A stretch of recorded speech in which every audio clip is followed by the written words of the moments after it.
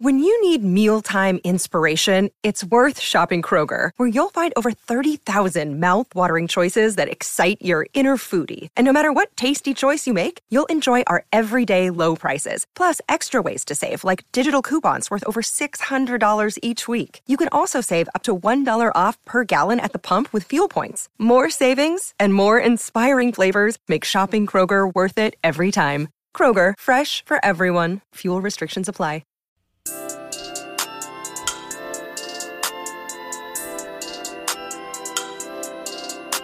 Thinking Basketball Podcast. My name is Ben. Welcome back to another episode. I guess technically what will likely be the final episode of the incredibly long 2020 season. 2020, the calendar year has felt like about 9 years with all of the things, the twists and turns in the world that have gone on. And basketball, of course, this season kicked off, I think technically last summer, right? And then, of course, started and played preseason basketball in the regular season at this point, like over a year ago. But as of recording this, Lakers ahead of the Heat, 2-0 in the finals. Miami struggling with injuries. But today's episode is all about something that I think has been brewing throughout the playoffs, has been on my mind, and that is the big man. And specifically, building modern offenses around the big man. This is something that used to be all the rage in basketball. It was you had to have a big guy to win. That was sort of the thinking for years.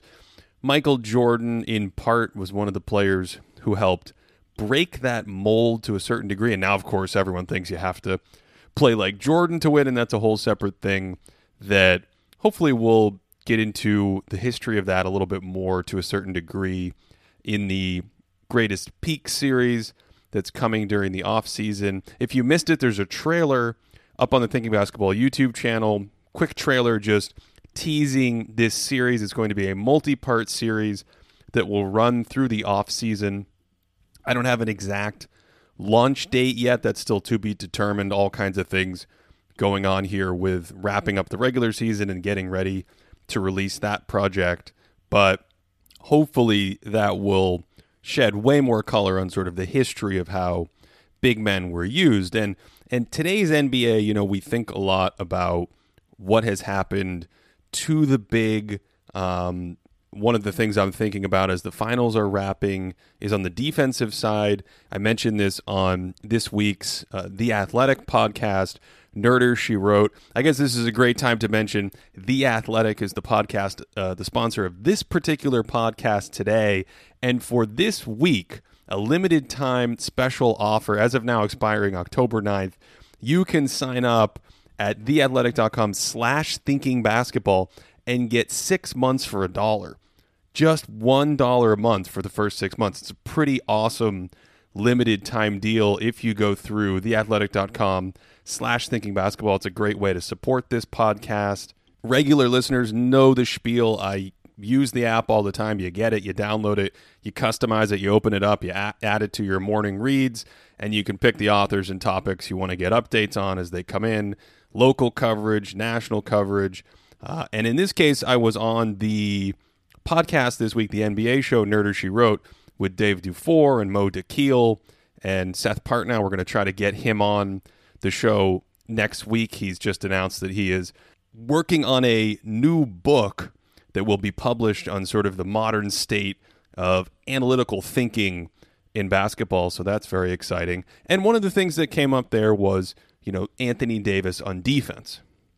And I did an episode, I think last year, that you can try to go back and find, I don't know the number off the top of my head, that looks at some data and research on big man impact today versus 10 or 15 or 20 years ago.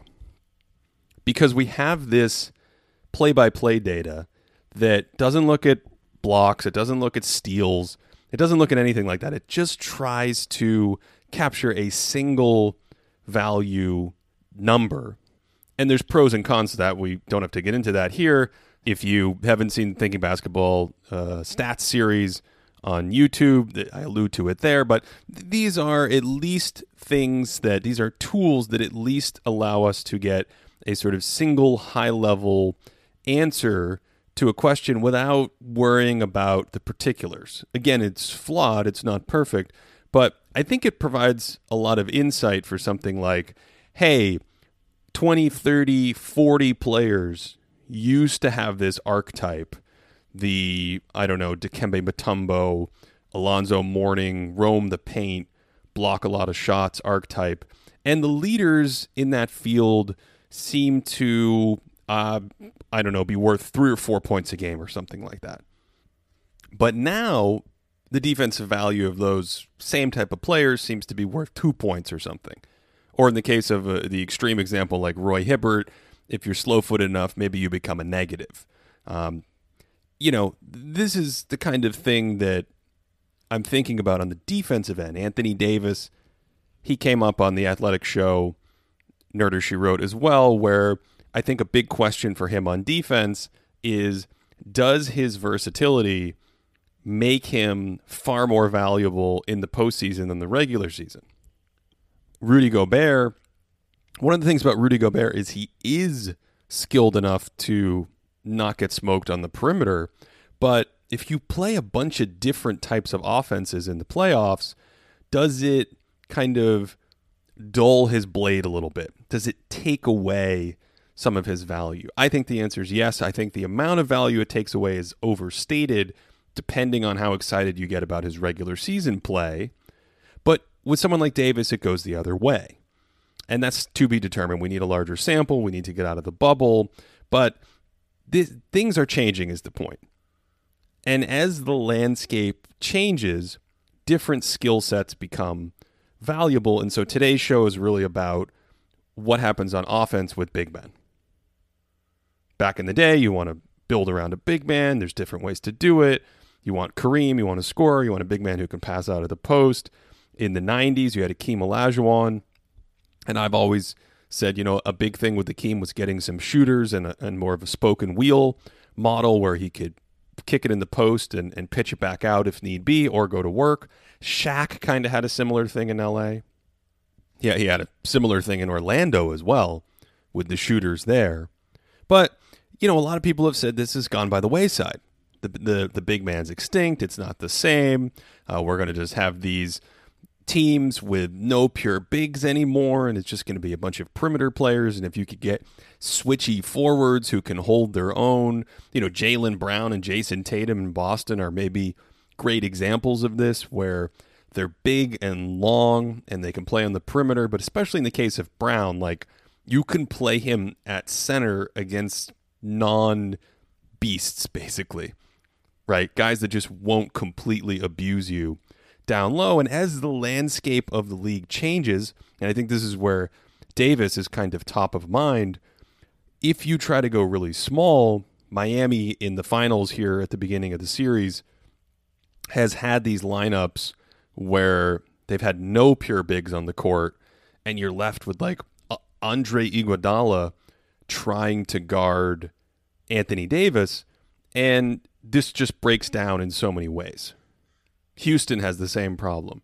There's all sorts of things teams are doing to mitigate damage against post players while playing small, and those things are largely successful, but it just doesn't mean as a blanket rule all bigs aren't successful anymore. And in fact, let's start laying out kind of these templates, because what I see is a handful of archetypes for big men that you can build your offense around. And I'll use that term a little loosely because, this doesn't have to be heliocentric. This doesn't have to be a single star with all the other players in orbit. There are a handful of really good offensive big men in the NBA right now. And as we're about to unpack, I think there are some archetypes that really focus on a big man as, if not the primary driver of an offense, at least one of the key primary drivers of an offense, and that does include high-level championship offense in the playoffs. Okay, so specifically, what are these archetypes? I blocked out 5. This is kind of a first pass through this idea for me, so could be more, could be less, but I'm seeing 5 right now, okay? Those 5, let's start with kind of the most vanilla one, and that's the facilitator. And this certainly plugs into my most recent video on the comparisons between the Heat offense this year and the Golden State offenses during their championship years. But the facilitator big man is the idea that you have a big basically feeding actions from the high post or from the elbow. So you're taking advantage of a big man's height as a passer, and in theory, he does something else along with that. So in the case of Bam Adebayo, he can also be a rim, a roll man and provide rim gravity, get downhill, offensive rebounds, things like that.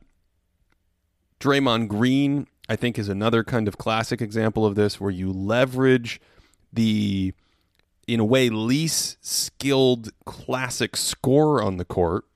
Bam could have the same description.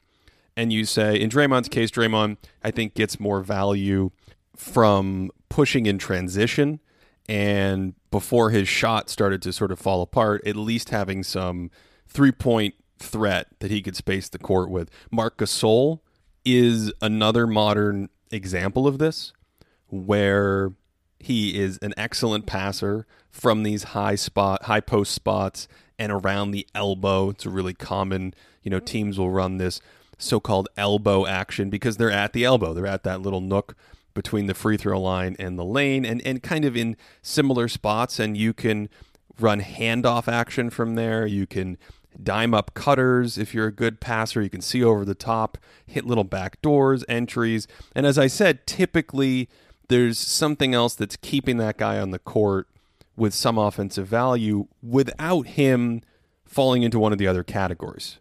These players aren't just pure stretch bigs or ISO scorers like Danilo Gallinari or something like that.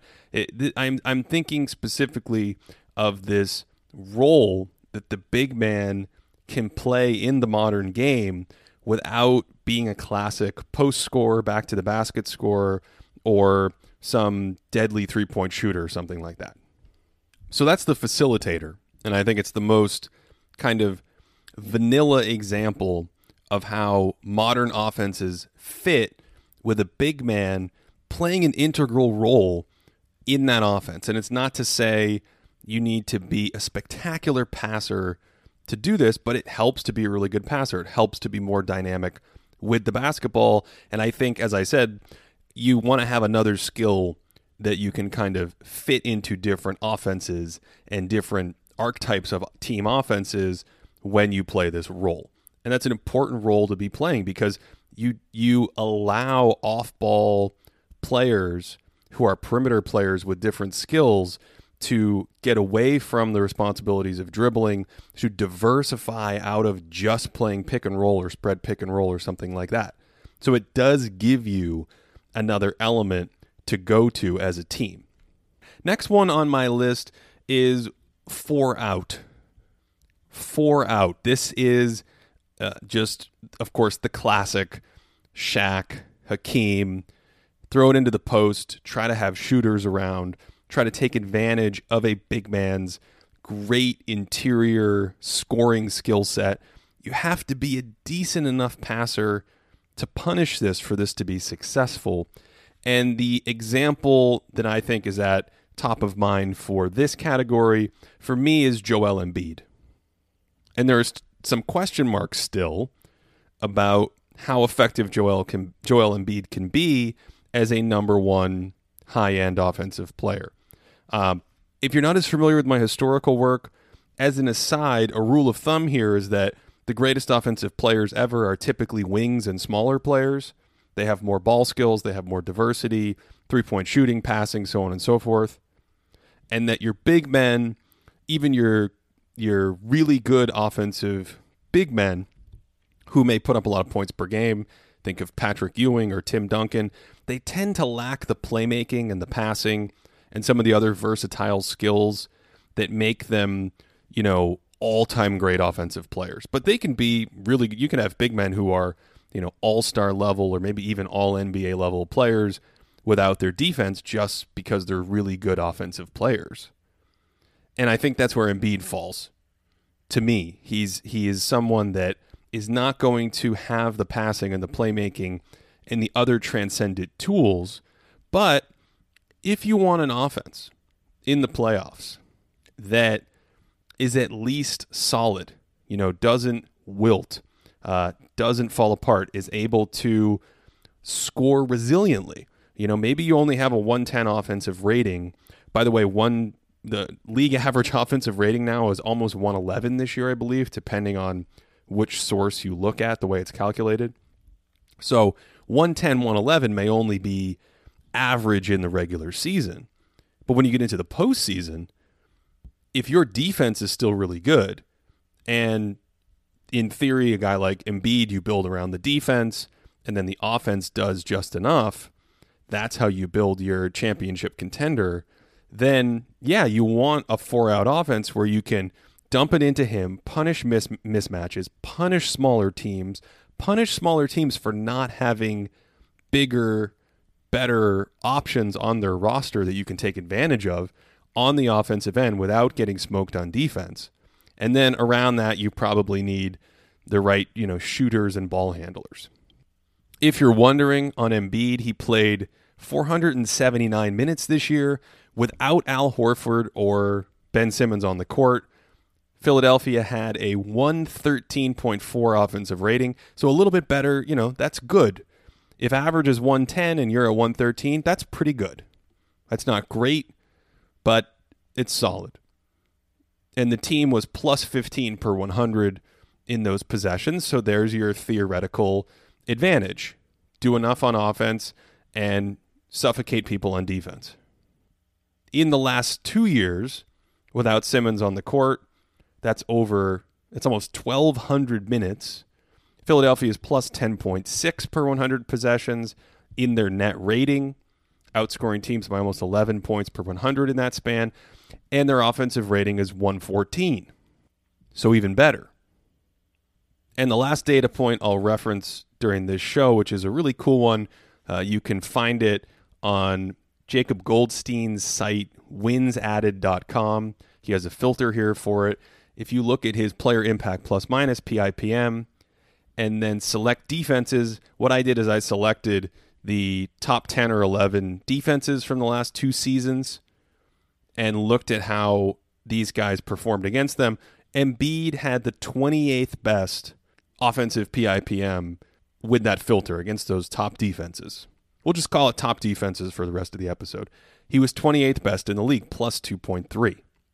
So again, not phenomenal, but this is the footprint, to me, of a guy where if you have a remotely decent offensive structure around him, you might need some shooting, you might want some 3-and-D, you might need a ball handler or 2, but not only is the footprint solid based on all the regular season data, but I think you can get into the playoffs and potentially punish people with mismatches or have this be a tricky thing to really, really shut down completely. So the classic 4-out system still could potentially be there as long as you don't get smoked on defense. I mean, when Enes Kanter comes in the game for the Celtics, Enes Kanter has always been a good offensive player. In the prime years in his league, he's always had this profile, offensive rebounding, low post scoring. And he's a very, very, sort of light example of this. But if Enes Kanter were a better defensive player, and in theory, Joel Embiid can be a great defensive player, but that's not even required, right? But in theory, if you could do that, guys like this would create more problems in the playoffs because of their size. So that's still there. That's the 4-out model. I'm not going to try to list group every center or power forward in the NBA today this way. But to me, Embiid is the dominant archetype for this 4-out model. But why go 4-out when you can go 5-out and just get everyone completely out of the lane? So if 4-out is you're bringing your classic post player, and of course Embiid can hit threes and shoot from the outside and things, but in general you're looking to have him operate beneath the foul line, within 15 feet. 5-out is just guys that want to start out on the perimeter. They want to attack empty space. So you've got all the shooters dotting the three-point arc, and of course you give the ball to Giannis Antetokounmpo. He's the prime example here for me. And I think in general, this kind of 5-out offensive player, you can have success in transition because it's usually going to be an athlete. You could have success as a roll man or with the lob game or even with offensive putbacks because, again, it's going to be an athlete who wants to use that open space to get downhill, but these really aren't perimeter players. I'm not saying LeBron James is huge. LeBron James is like 6'8" or 6'9", and he's built like a tank, but he spends a tremendous amount of time outside the three-point line. He plays pick and roll. He shoots a lot from out there. He literally just dribbles and holds the ball in sets on the perimeter, whereas a 5-out big man doesn't have to start at the three-point line. Giannis gets a lot of touches at the elbow with everyone cleared out and then can still attack the empty space. And that's the idea. It's to strain the defense by creating empty space for your dominant athlete and having him attack that. And I've compared Giannis to Shaq. I've called him the new Shaq, not literally because he's like Shaquille, who's 100 pounds heavier or whatever, but because his skills are all about finishing around the hoop, using length and speed instead of power, all of kind of the modern versions of what basketball was like 25 years ago look more like Giannis as a dominant big who can't shoot very well, right? That's kind of a key here. You're going to fall into a different category if you can shoot. So a prospective 5-out big man that you could build an offense around would be Zion Williamson. Now, again, take the height thing. I don't know if I'm cheating because I'm thinking less about height, but as of today, his rookie year and his year at Duke, and we are past rookies, as I've said, because now we're into the fall of 2020. We're where we would be when Zion would be in his second year, and based on all the information we have, he's still not looking at all like a perimeter player. But he's not a back-to-the-basket 4-out big man, and he's not a stretch big man. He's more of this Giannis mold where you want to create space. You want to use him downhill in pick-and-roll games as a lob threat on the glass with putbacks in transition, just like Giannis, like I said. And if we look at some of the data, Zion, against that top defensive filter, was 33rd in offensive PIPM this year, plus 2.1. That's a 2-year filter, technically. But he only played, of course, 1 year. Giannis was 5th. Giannis, with the huge regular season sample here, the best of any of these big men we'll look at, plus 4.7 offensive PIPM against those higher-end defenses. Now, the question with Giannis, and I don't know if it's specific to this 5-out archetype or if it's just more of a Giannis thing, is what is the difference between the regular season offensive impact and the postseason offensive impact? Because, for instance, if we look at the raw numbers, in the regular season the last 2 years, when he's on the court, Milwaukee has a 116 offensive rating. In the playoffs, that goes down to 111, and some of that is, against the really weak teams they've played in the first round. They've played 5 playoff series, and 3 of them have been against, high-level teams. They played the Celtics in the second round last year. They played Toronto in the conference finals, and they played Miami this year. And in fact, we see a much smaller change, even though it's a small sample, 400 minutes off the court and 800 minutes on the court type of thing. But we see a smaller change in the playoffs between Giannis on the court and Giannis off the court with Milwaukee's offensive effectiveness. And there's been a lot written and discussed, I won't belabor it here, about game planning and scheming to chip away at the effectiveness of that offense because it's a little bit more one-dimensional in its attack. I mean, just think about the category. The 5-out category is, well, I don't have a spectacular back-to-the-basket game, and I'm not going to play like a guard per se and run pick and roll and play make off the dribble like that, and I'm not a great shooter. Another one I want to mention here, because I've always thought of him as a big man, is Ben Simmons. I know a lot of people who think he can kind of fit in this archetype and would be like a light version of Giannis. I still see that as something that would be maybe we would describe him as a 5-out big man at that point if he ran the offense like this, but to me that would be a very light version of Giannis. In other words, I do not have high hopes about it in the postseason, and in the regular season I don't think the results would be as sexy either. Now, if Simmons ups his athleticism a little bit, if he becomes more aggressive, stronger through the shoulders, more powerful with some of his moves, I do think he is the best passer of this group that I just mentioned, and that could change things. But to put it in perspective, his numbers without Joel Embiid the last 2 years, or even Al Horford on the court, just basically, trying to clear out some of those post players and big men. Philadelphia 109 offensive rating with Ben Simmons in those spots. That's below league average. The team gets outscored by a pretty hefty margin. And his numbers don't really change. He's about 19 points per 75 possessions as a scorer on 55% true shooting, right around league average in those spots. With Embiid, the volume goes down a little bit, down to like 16 points per 75, and the efficiency up to 60%.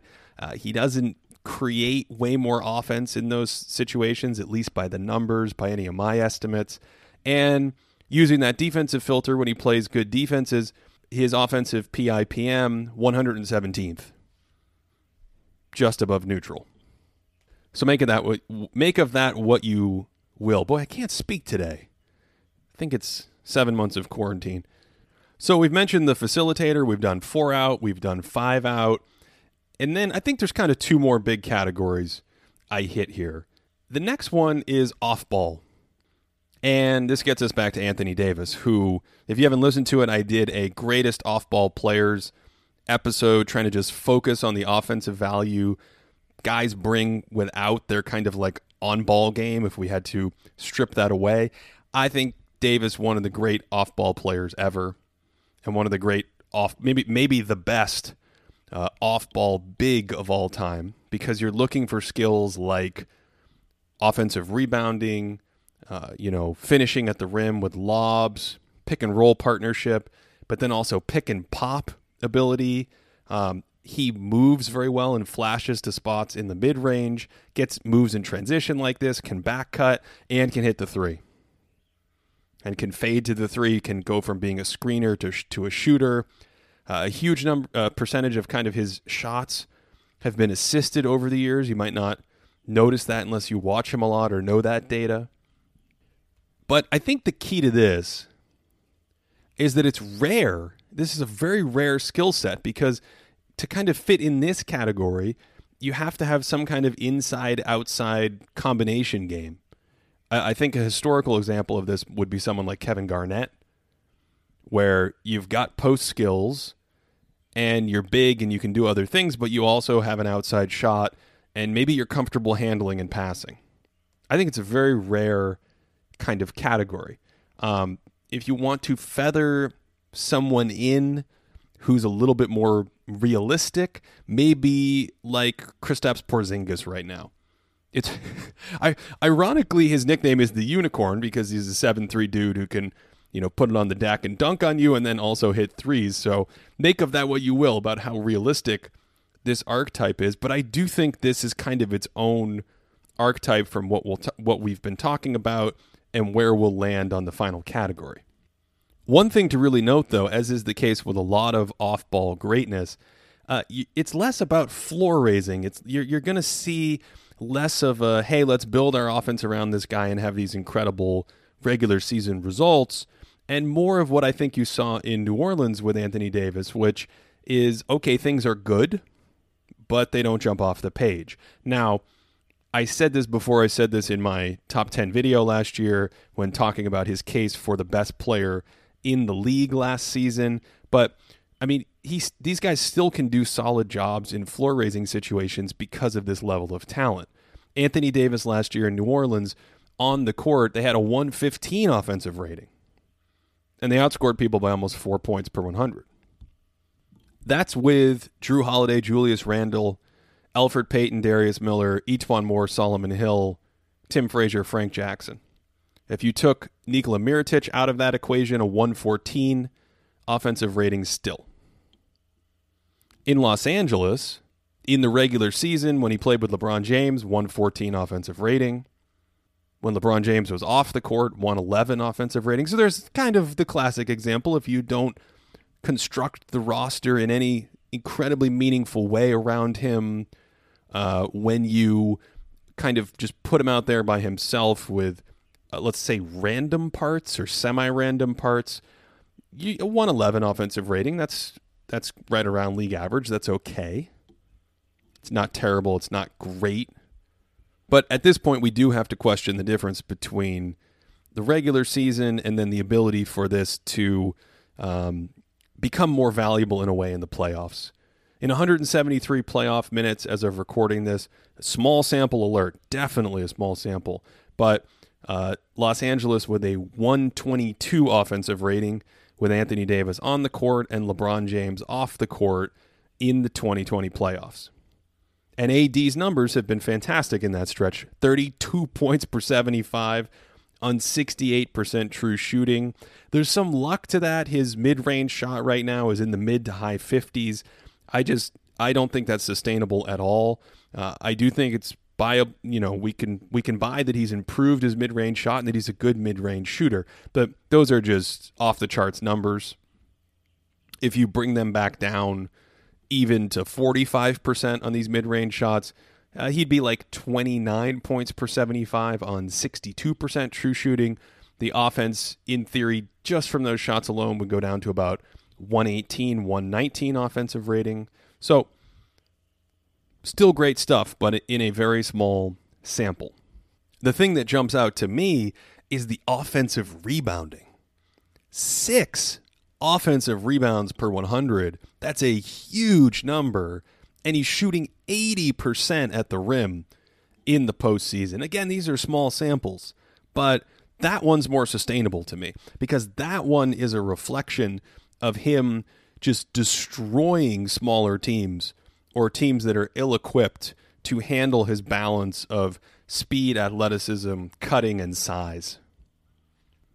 I actually think this was a thing in last night's game against the Heat, Game 2, where they were still playing a tremendous amount of zone against the Lakers, and then you have Davis coming in, grabbing offensive rebounds, and let's say certain commentators then criticize the effort of the Heat team, and I don't think that's it at all. Instead, you can. There's a number of instances you can see it on film.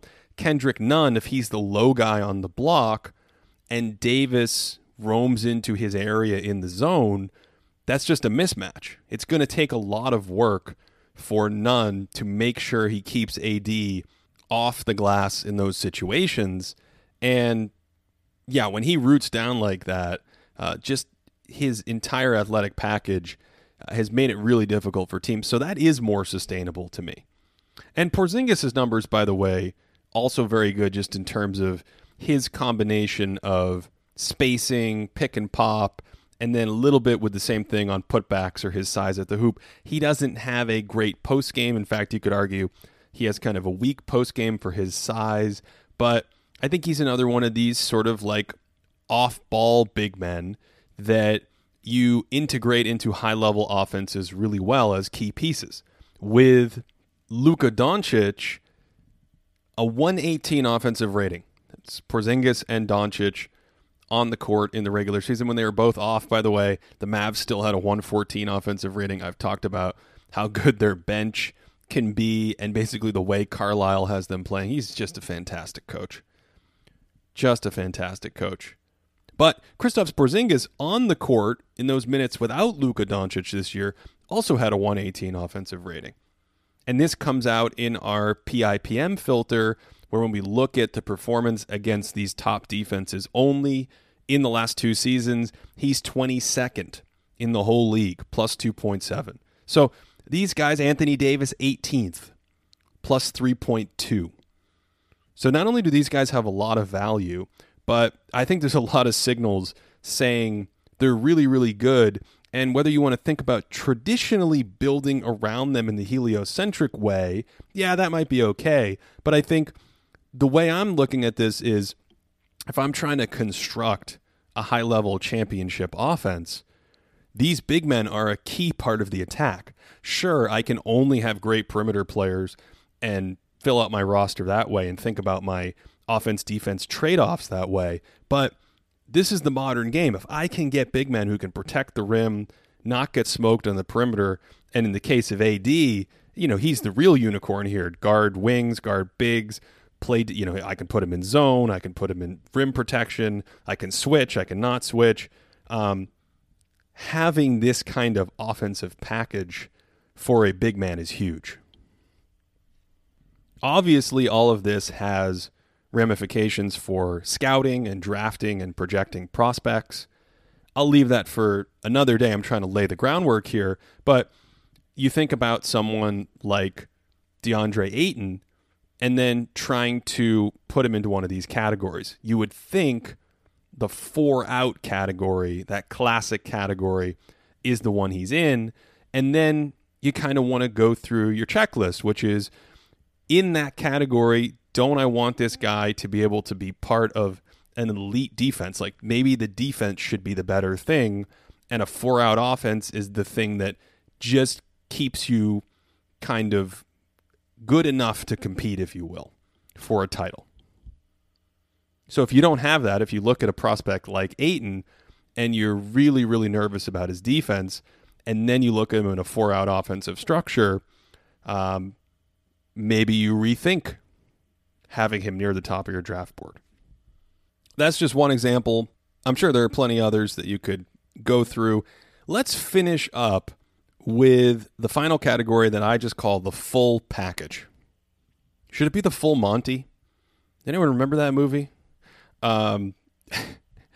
This is, of course, Nikola Jokic.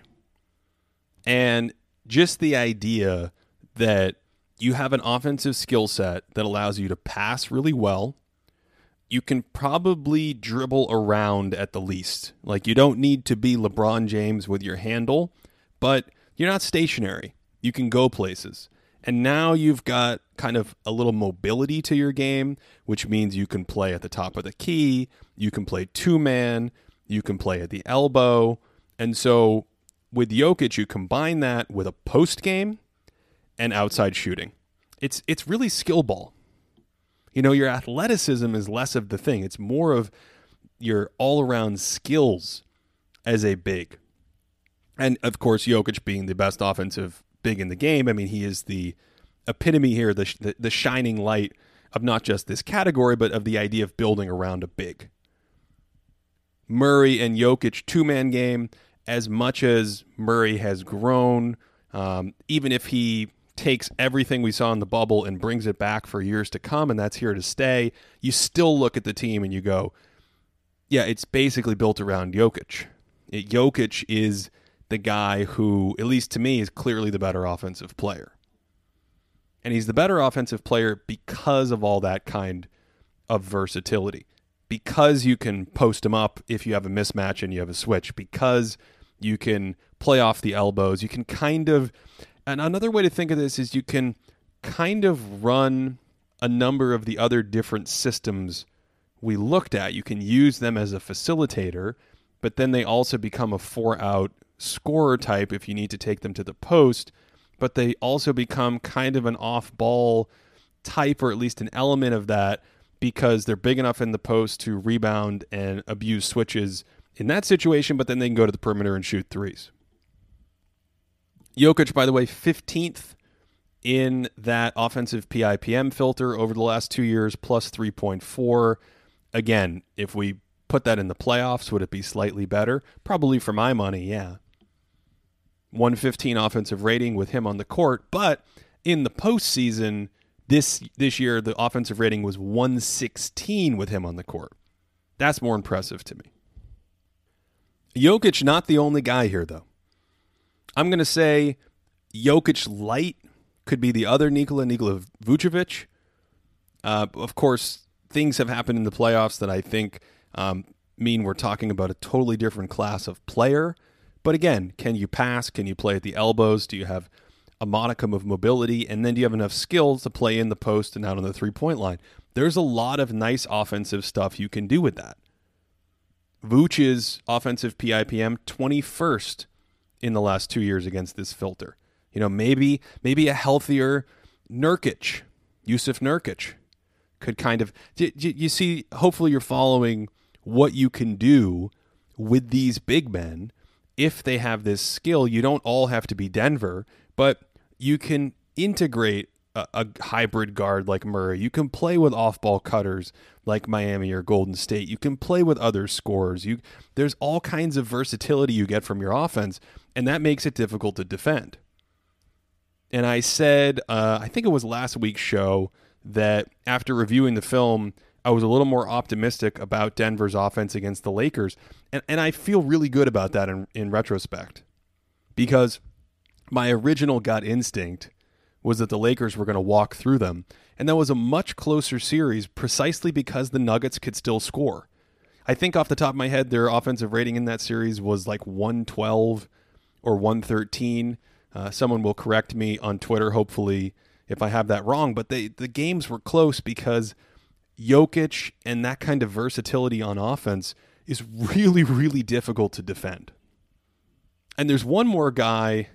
This is a blast from the past because they weren't a bubble team from those old days back when 30 teams played in front of arenas.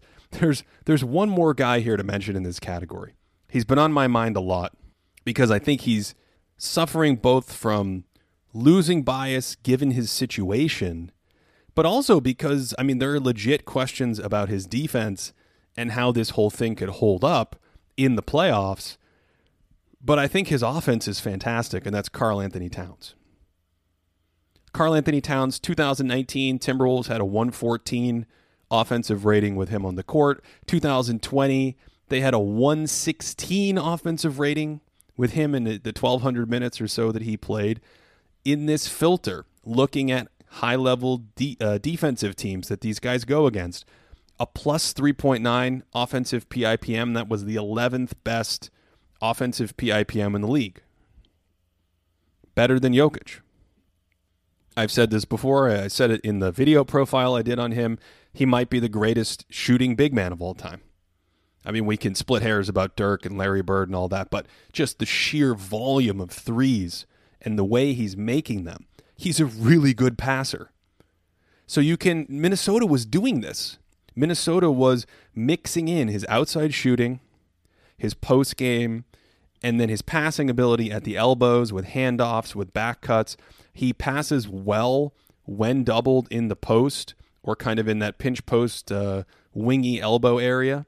This is a really, really good offensive big man. I think he needs to be in a better situation like Jokic, but I think if you put more offensive talent around him, you could possibly, now, for the record, I think Jokic is still clearly a level above him on offense.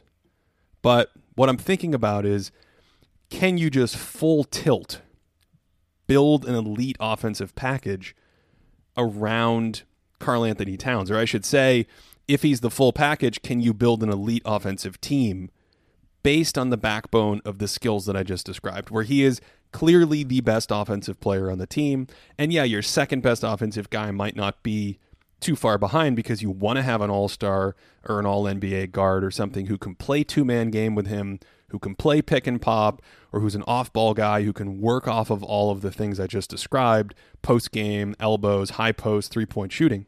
I kind of think you can. I don't know, but this is what's been on my mind. Let's recap really quickly the 5 archetypes that I've laid out for building modern offenses around big men. the full package or the full Monty, that's your Nikola Jokic example. Off ball, that's very rare, but that's like an Anthony Davis. And maybe off ball should really be hybrid, something like that, because it's a hybrid between some of those on ball and off ball skills. 5 out is the Giannis model. 4 out is the Joel Embiid classic model. And then you have a much more vanilla kind of cog in the wheel thing, which is to have a facilitator who can help your offense run from the high post, play with off-ball guys, play with cutters and shooters, that kind of role as a centerpiece in the offense without being a great offensive weapon per se. So, well, I think the heliocentric model is very popular, and wing players and smalls are still, by and large, better offensive players. There seems to be a lot of space for me to build great offenses in the modern NBA around big men or with big men as an integral part of that success. Let me know what you think at LG35 on Twitter. Remember, through October 9th, as of right now, $1 a month at The Athletic, theathletic.com/thinkingbasketball. That's a great way to support this show. The best way to support this show is to head on over to patreon.com/thinkingbasketball. Next weekend on the 10th, we will have our final live Q&A of the 2020 season, a postmortem. We do that over on our Discord community. We also have historical stats. You'll get access to a historical database, those same live stats that update throughout the season and the playoffs, extra Patreon-only videos, podcast post shows, and more. That's it for me. Hope you enjoyed this one. Hope you've enjoyed the season. Let me know what you think. And of course, wherever you are out there, thanks for listening all the way to the end. And I hope that you're having a great day.